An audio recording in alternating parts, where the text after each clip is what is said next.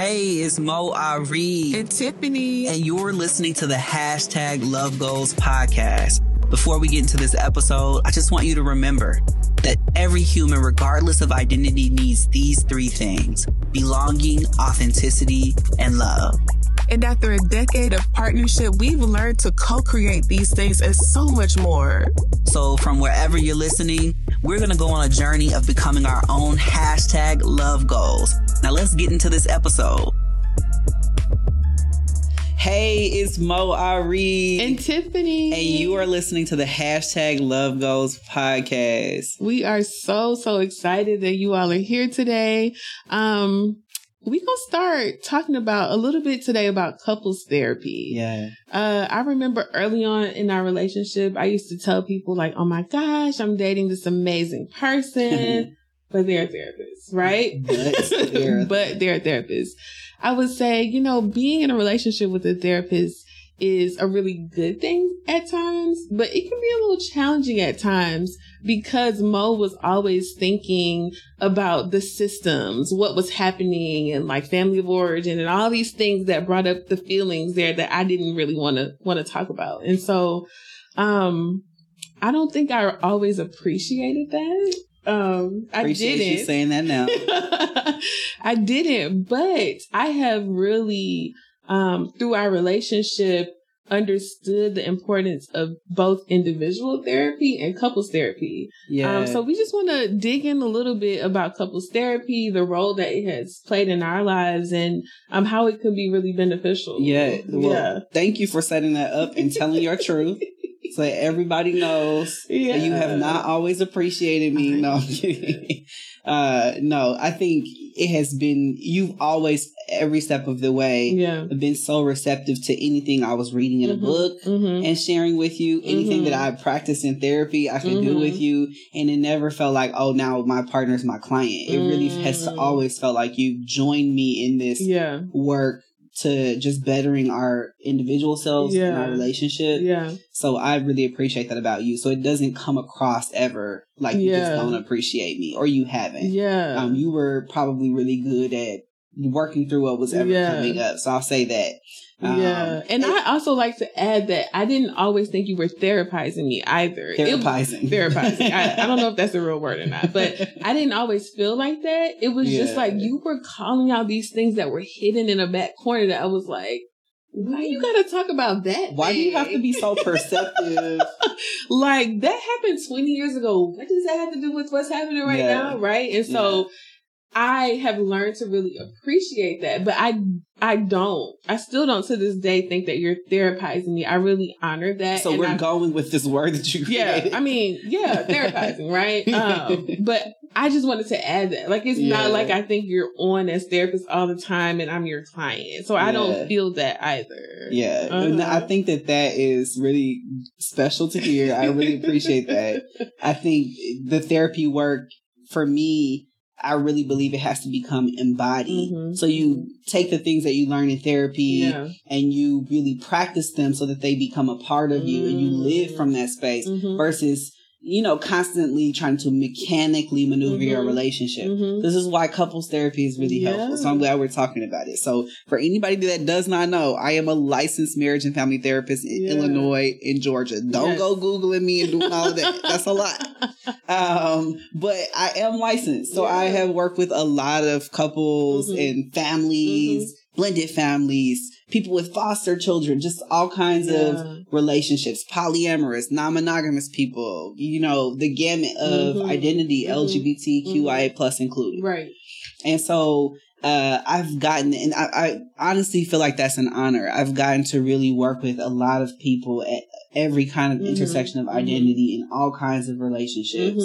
And I've gotten to sit with them in some of their most challenging moments. And that's really important to highlight because people often come to therapy in a very challenging moment. Yeah.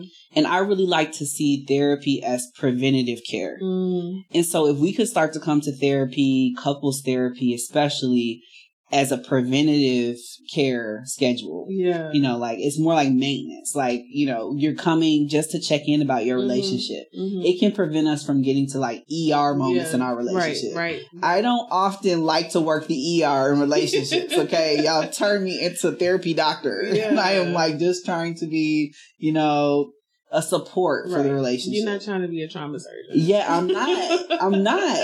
And I wouldn't want your relationship to get to that point before you ask for help. Yeah. And so I don't want our relationship to get to that point before I ask for help or you ask for help. Right. And so I'm often honoring that feeling and experience of being a therapist by also doing this work in my own personal life and then with you in relationship. So I just encourage everybody to go to couples therapy as a preventative measure. I'll say that from the top of this episode so you know how I feel. Yeah. And I agree. I feel like that's really important to go when things are good, like to sustain that. Yeah. And I would ask you as a marriage and family therapist, in order to even move to the point where you go to therapy, let's say whether preventative, trauma, crisis, like any of that. Yeah. I feel like there's so much stigma around it. Yeah. Right? There's so much like, oh my God, you know, people already assume if we go into couples therapy, that means we on the brink of divorce. Yeah. That's true. You know, should I be going to pastoral counseling? Should I, you know, be praying about it? Like whatever the thing, which all of these things are fine. You know, they work for you and your relationship. Yeah. But I do feel like there's so much stigma around therapy in general, individual, couples, any of that. How do you encourage couples to even work through that? Yeah. To go to therapy, preventative or in crisis? Yeah. Well, right. Because some people won't even come to crisis, right? Yeah. No, I think you bring up some really great points, some really great things to be thinking about. Like, you know, even thinking about couples who want to go to pastoral counseling, for instance, or would rather go to get support from whatever their religious institution is or spiritual affiliation. Right. Whether you're going to see a shaman or what. Get you some support for your relationship. Get you a community to support your relationship. You deserve that. Your relationship and your love deserves that. And so I'm in favor of you getting whatever support you need. Yeah. So I'll say that. Yeah. There are all these stigmas you're talking about with regard to couples therapy and mental health in general. Yeah. And so I often like to start with people by getting those kinds of misconceptions out on the table. Let's talk about what you learned from your family of origin, meaning the family you grew up with. Right. Let's talk about what you learned from them about mental health, about therapy. What word associations come up when you think about therapy. Right. And oftentimes, I think for LGBT people and definitely for Black people, there is a lot of suspicion. Yes. And more so, of course, with counselors, they feel like don't share their identities in any way. Right. But there's a lot of suspicion with good reason because there have been so many injustices, so many harms that do still occur in the therapy field. Yeah. With marginalized groups, with often oppressed populations. So it's really important that you meet a therapist that you really feel comfortable with, that is caring of your intersectional identities. So that's my advice. Start with finding someone that you feel like could identify with who you are. Yeah. And if that counselor does not visibly represent any of your identities, it is very much worth it to have a direct conversation with that therapist about how you would like to be supported given the identities that you have. Right. Because let's say I meet a black person of any kind. They could come to therapy assuming that I'll understand who they are and how they've lived. Right. But I'm a Black person from Chicago. That is a very different lived experience than what y'all have going down here in Georgia. You know, so therapy with me could look different. I might have some ways that I don't fully understand what it was like to grow up in the Bible Belt. And I know I've experienced that in my relationship with you. Absolutely. I have a little bit of a way of like bucking against tradition that does not fly when you are from the South and born and raised. Right. You know, so my way of being in my family even, or how I would even approach family conflict is so different. And so I think that you can't just assume that you're going to have, based on like phenotypic identities that you share, you can't just assume that you're going to have somebody that gets you, but you can make sure that they get you by sharing more of your story and going and showing up. So I say start there.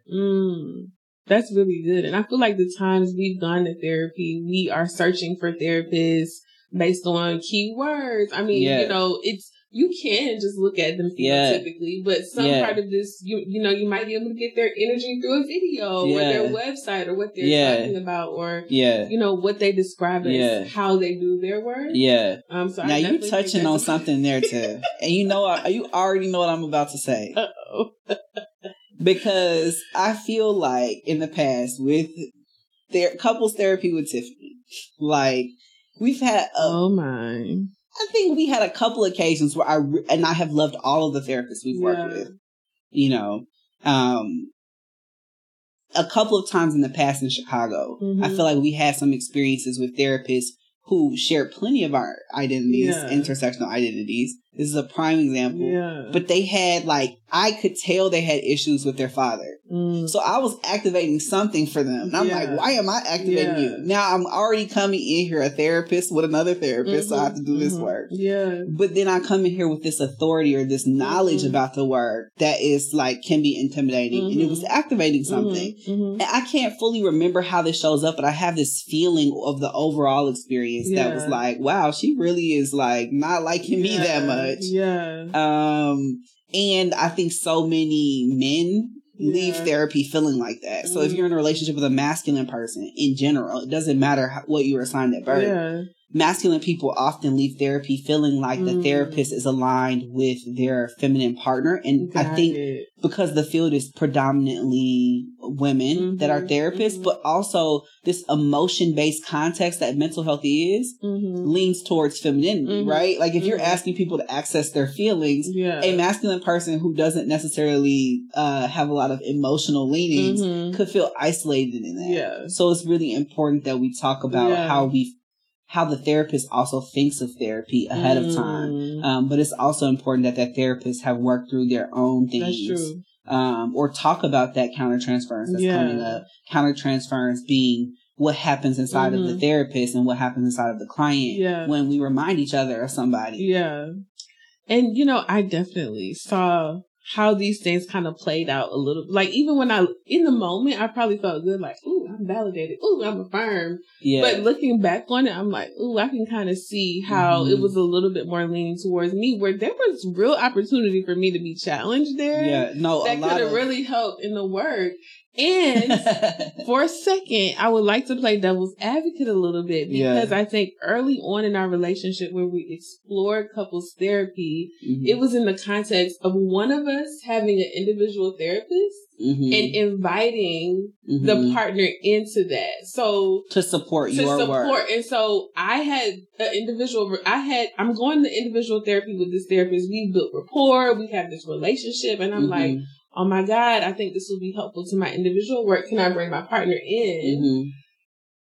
So I guess with that being the case, do you feel like there's potential for bias, even in those situations, if it starts out as an individual therapist relationship? They're saying, oh come bring your partner. I'm going to be impartial. It's going to be amazing. Can that bias be overridden, I guess, in those cases? You know, I want to say, I don't know how to answer this. I want to say, from a therapist perspective, what I would do in that case, because this is very valuable, for the partner to come in and support the work. Exactly. From my perspective, and I think your most recent therapist has done a phenomenal job at this. She leans on her rapport with you, so she knows she can challenge you. She doesn't really have to she's working on building rapport with me then in that context. And so if I'm coming in to support your work, she doesn't know anything about me. So that's how I was aware. Now I'm remembering. That's how I was aware that these other therapists were really struggling in their relationship with me. because this is your second meeting with me ever in life. Yeah. And it was because they knew how to build this rapport with you. They already had that. Yeah. But they were not relying on it to challenge you. They were really just challenging me like rapid fire. And, I think it was probably also intimidating, right? Yeah. I'm a therapist. So they were like, let me make sure that they don't think they're just going to get over on me, right? Yeah. They don't have to do any work. And I also think that this is a moment where we have to check our biases, like as therapists too.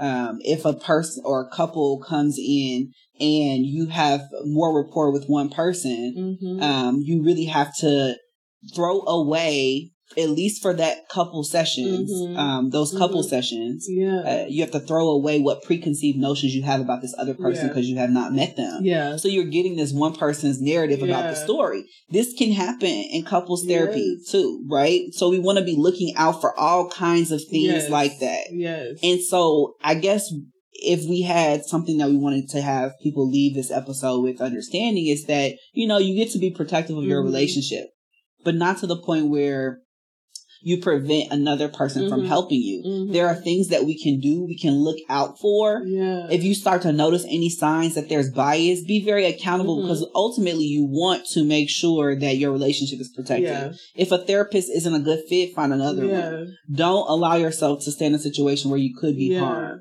Yeah. I know we talked a lot about these harms for the beginning part of this, but I want to pivot away from the harm and just talk a little bit about the benefits. Yeah. I feel like it's important to acknowledge that does happen though. Even I'm a therapist sitting here telling you it does happen. I think it's important to acknowledge that so that we can get to, okay, but how do we navigate that when that does happen? And then how do we find someone who can support us? Yeah. Because I also, with, let's say the 10% of experiences that are negative, I know hundreds, if not thousands of therapists now that I could name. I'm not going to go through that list. It's a long list that are amazing, dynamic, super supportive, would be really great.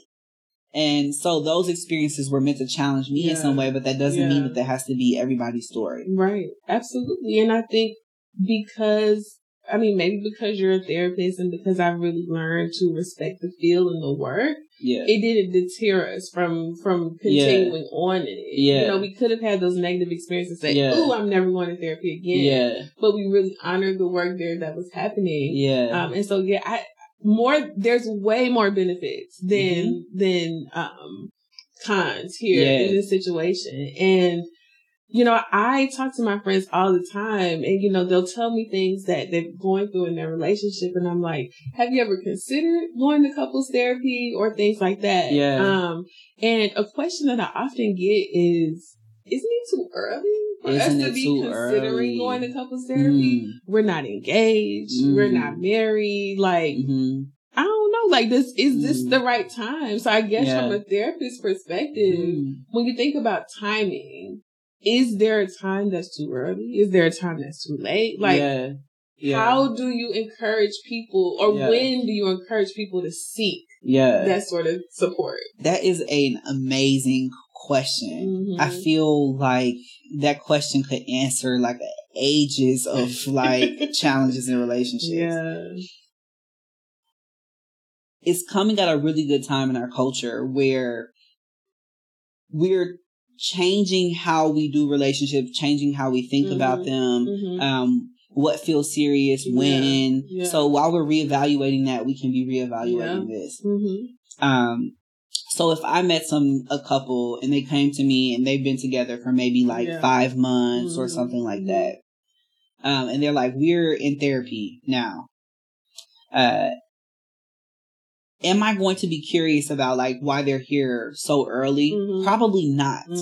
Because what I'd really be wanting to hear from them is, are you serious about this relationship? If this is a serious relationship to them enough where they came to therapy, that's all that you need. Yeah.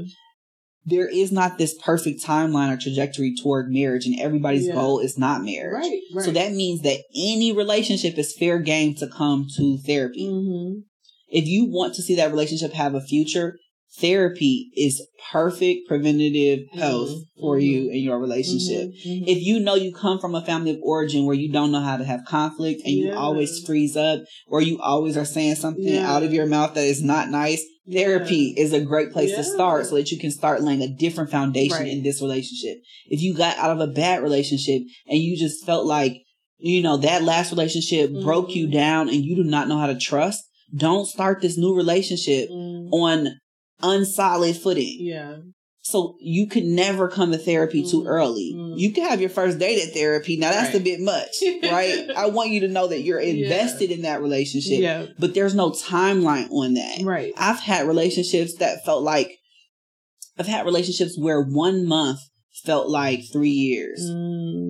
So I don't know where we were in time and space. Right, I know you've had relationships like that too. Absolutely. So it wouldn't have been too soon. There are some things I still need to work through from that 1 month, you know? It's like, it's never too early. Thank you for asking that though. That makes a lot of sense. And I can imagine that even going to therapy, if marriage is the goal, let's say, and you're going to therapy even before you're engaged. Yeah. Working through some of those things or healing some of the things that might be coming up in your dynamic could impact your ability to know whether you want to spend the rest of your life with that person. That's true. Pre-engagement, right? So like, I think people often say, oh, we got to go to premarital counseling. Oh, we got to go to premarital. Can y'all come to therapy prior to y'all deciding you're already going to get married? There's nothing I could say, or there's nothing that we could work on that's going to change that wedding date that you've already picked out before you got there. That's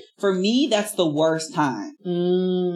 It's already so much stress and pressure when people are planning weddings. Yeah. You got to deal with the in-laws and all this family of origin stuff is already going to come up. The bubble gets burst immediately when you start talking about a wedding. Right. People want to make it about them. People say that they're not coming if you're queer. All this kinds of crazy stuff. Right.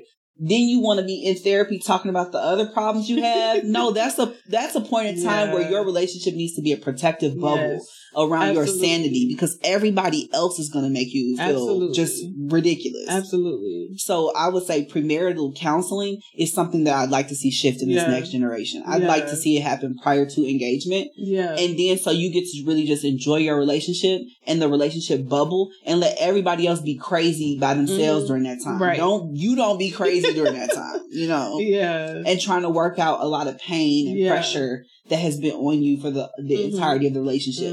Not to mention, people are getting married a lot later. Yeah. At least millennials are. Right. And so we've had a lot more time to spend some time in therapy. Yeah. So don't wait until you're like 36 and getting married to go. Yeah. You know, we've had a lot more time than that. Like, do the time now so that when you get to, you know, that engagement, you don't have to see me. Right. You will have already had the tools worked out, you know, what you're going to do as with regard to your finances and all of that. That's typically what's supposed to be in premarital counseling, talking about finances. Don't wait until premarital counseling to talk about whether or not you want kids. That is what we call a deal breaker in family therapy. If you come and you say to a family therapist, I don't want kids, she wants kids, we're going to say, put everything on pause. You can't split a baby. This is not one of this is a do not pass go kind of moment. This is one of the moments where we'll take the opportunity to use like therapy wisdom and say like, you have to figure this out or you can't keep going. That and like domestic violence. Those are the two things where it's like, that's a deal breaker. Yeah. So, you will just get me to just talk about those kinds of things. But I think it's so important in this generation that we're having conversations earlier. Seriously. And I have realized too, in, you know, the times with us going to couples therapy, it brought up, like, there were many moments where I started individual therapy and then it kind of triggered couples therapy, let's say. Yeah. But also the reverse. Yeah. Like, there were moments where we were in couples therapy and I was like, ooh, a lot of this is kind of my stuff that I need to go take on the side, work through that simultaneously. That's a good point. And so I think a lot of people potentially could go into couples therapy being like, well, they do this, it gets on my nerves, it's so aggravating, we gonna figure it out for them. And then they get a rude awakening. Yeah. When they get into therapy and they be like, oh, I play a part here, and I feel like I've been in those shoes. Yeah. And so I guess I'm just saying that, like, couples therapy can be, or it seems as if it can be like we're in couples therapy together, but I also still have my individual therapy that could really then still inform the work that we're doing together. Absolutely. Absolutely. And I will say that even just looking further down the line for families that maybe have grown a little bit and they have kids, you know, a lot of times people will come to family therapy, but they really needed couples therapy. So I have to always go back to that foundation with people.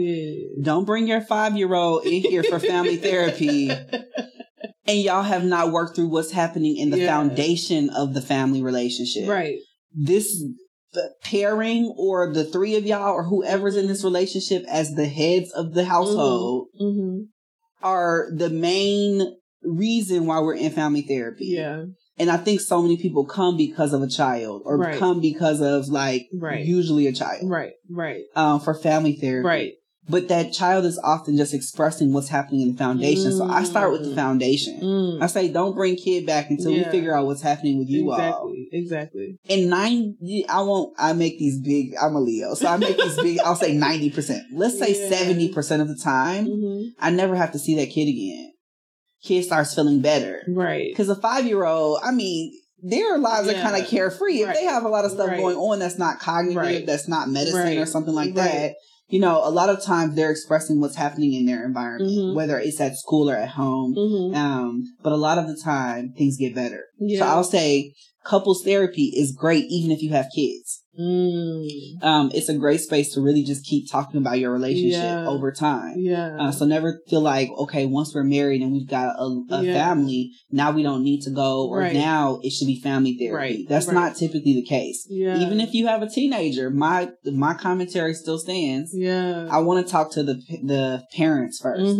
I want to figure out what's happening in your dynamic, and then we figure out what's happening with kids.